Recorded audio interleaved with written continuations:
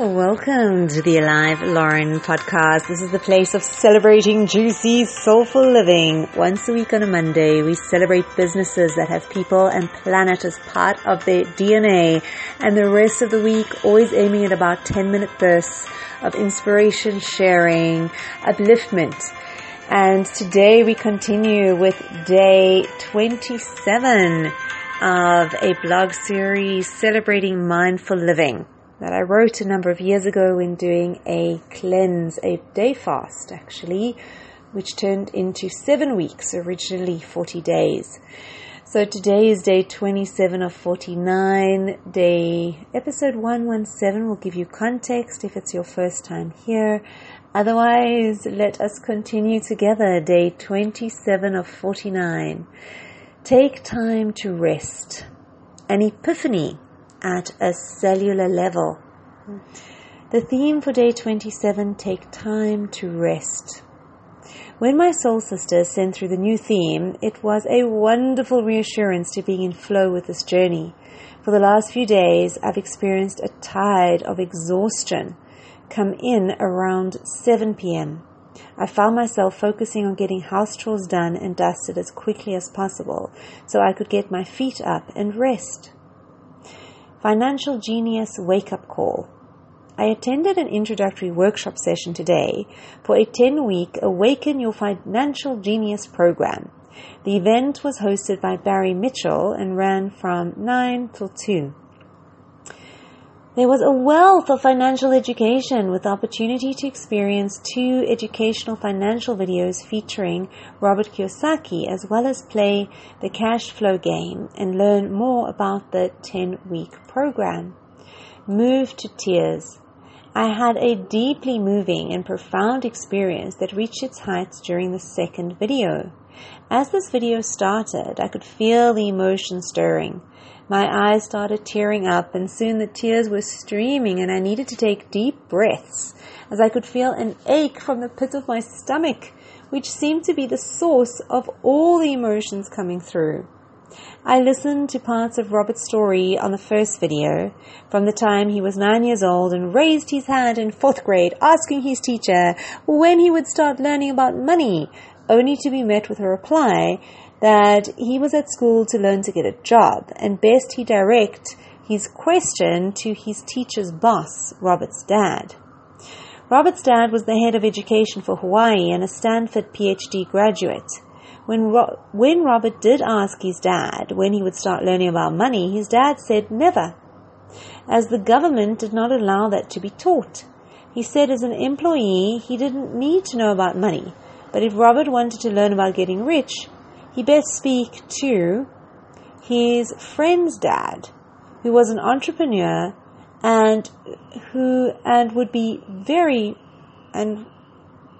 he best speak to his friend's dad, who was an entrepreneur and who would be a very rich man one day. As an entrepreneur, Robert's dad said he would need to know about money. The videos also spoke of the lack of financial education and the moral and even spiritual crisis of the growing gap between the wealthy and everyone else. I learned what an impact Dr. R. Buckminster Fuller had on Robert's life. Robert said his life changed when he met this man, known as a futurist and the planet's friendly genius. Fuller was noted for the American popularization of the geodesic dome, and although not the original inventor, he did receive a U.S. patent in 1954.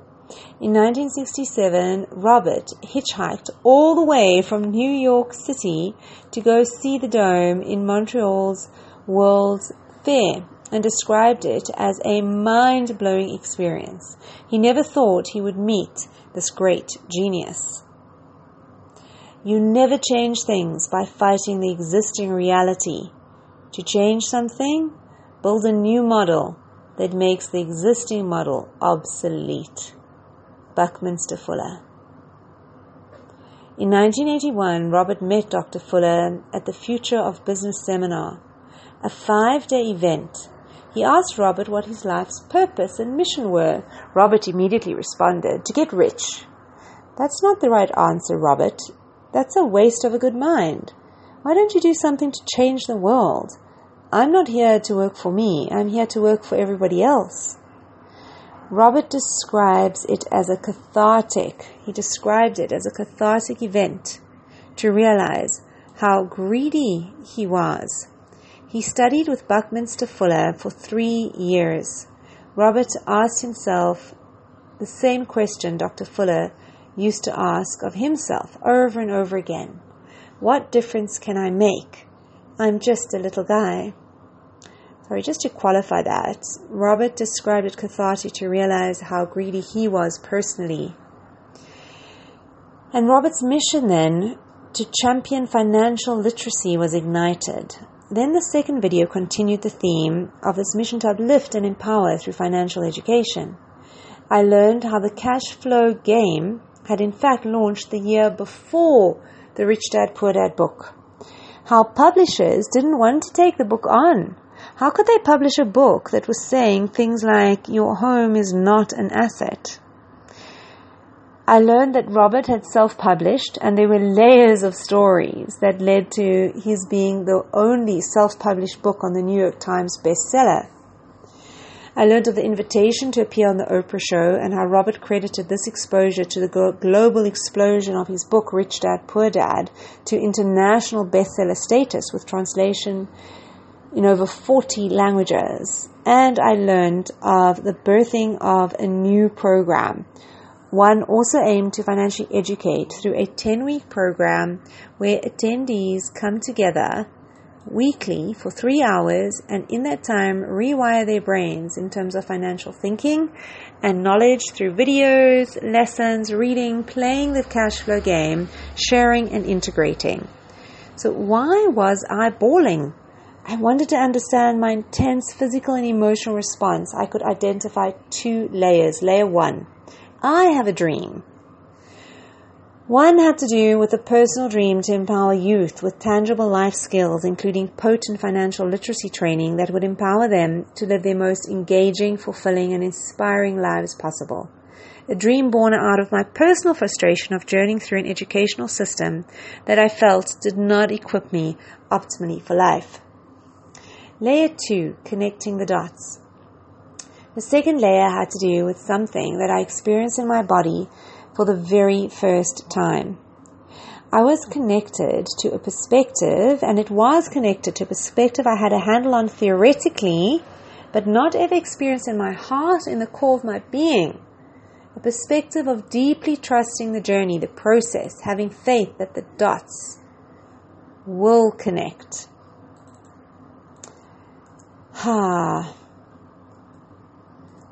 Often, when I've heard other people's living their purpose success stories, where it's far enough along for the twists and turns along their path to make sense, where the perfection of their choreography is breathtakingly revealed, there's a part of me that has this gripe with God. Why is it possible for them to live their purpose? I've been asking for the longest time to show me where you want me, so I can optimally serve and add value in this life journey, contribute meaningfully while also feeling personally fulfilled and being able to support myself and my loved ones. Just like these people. Why does their story add up while mine looks like a chaotic mumbo-jumbo of random events and wrong choices? Today, something different happened. When I sat with the tears, the deep heaves of resonance, and held a gentle, inquiring curiosity as to what was going on here for me, this layer surfaced. This time, instead of why not me, there was a vicarious joy and elation for Robert's journey, a celebration of witnessing the mesmerizing connecting of the dots in the choreography of Robert's life story, accompanied this time by a strong cellular experience that, given voice, would have said, when your story one day gets told, the exhilaration and bliss of acknowledging the astounding design within your journey will be just as you experience here today in the honoring of Robert's story and every other story that you felt this for before. This was a wholehearted peace, surrender, and grace. I beg your pardon, there was a wholehearted peace, surrender, and grace. A deep sense of this being true whenever it happened, be it in this lifetime or beyond. What's for dinner? I'm ravenous. After a full day of the financial workshop and an afternoon sound meditation, it was 6 o'clock before I knew it. I was craving a Kauai smoothie and one of their savory dishes as a treat takeaway that I could enjoy at the place I was house sitting. The Rosebank branch came to mind as the nicest one I know of, and it was en route. But going there would mean trying to find a parking within the underground maze that is Rosebank Mall parking. My I'm in control and I know best mind wanted to scrap the idea completely, precisely because of the parking issue. But another part of me absolutely felt that's what I wanted. So I surrendered to trusting and chose to try a parking entrance, which was an easy navigation to Kauai. As I drove in and rounded the bend, a guy was about to reverse, leaving a parking bay right by the escalators, the most perfect bay for this takeaway mission. Thank you. I smiled and let out a grateful sigh. I so valued the reminder and physical experience of what is possible when I trust those internal nudges, honor and go with them, and lean into believing the details will be taken care of. Thank you, day 27. Gratitude changes everything. Oh, and we are slightly over our 2-minute mark. Fine, folks. But wow, that was really delicious, and it was just so great. It's amazing just to have written this blog and to take me back to experiences and precious moments that had I not written about them, I wouldn't have a way to reconnect to them. And that really is beautiful, just that transition to experience an absolute joy in someone else's dots connecting, knowing faithfully, like on a deep cellular level, that equally, like for all of us in our own time, our dots do majestically and magnificently connect. Wow. So on this glorious, magical note, I leave and love you, fine folks. And may you live with the trust and faith that there is a glorious choreography in all of our lives, and to know and trust that everything is exactly as it could be. And just came across an absolutely glorious quote that ties into all of this, that live life as if everything is rigged in your favor. And a woman who replied on the string of comments said that her brother lives with, no matter what happens, he always says, wow, it could not have worked out any better. And he does it for everything. Served him well, she says. So sending awesome wishes for glorious rest of the day until we meet again. Mwah.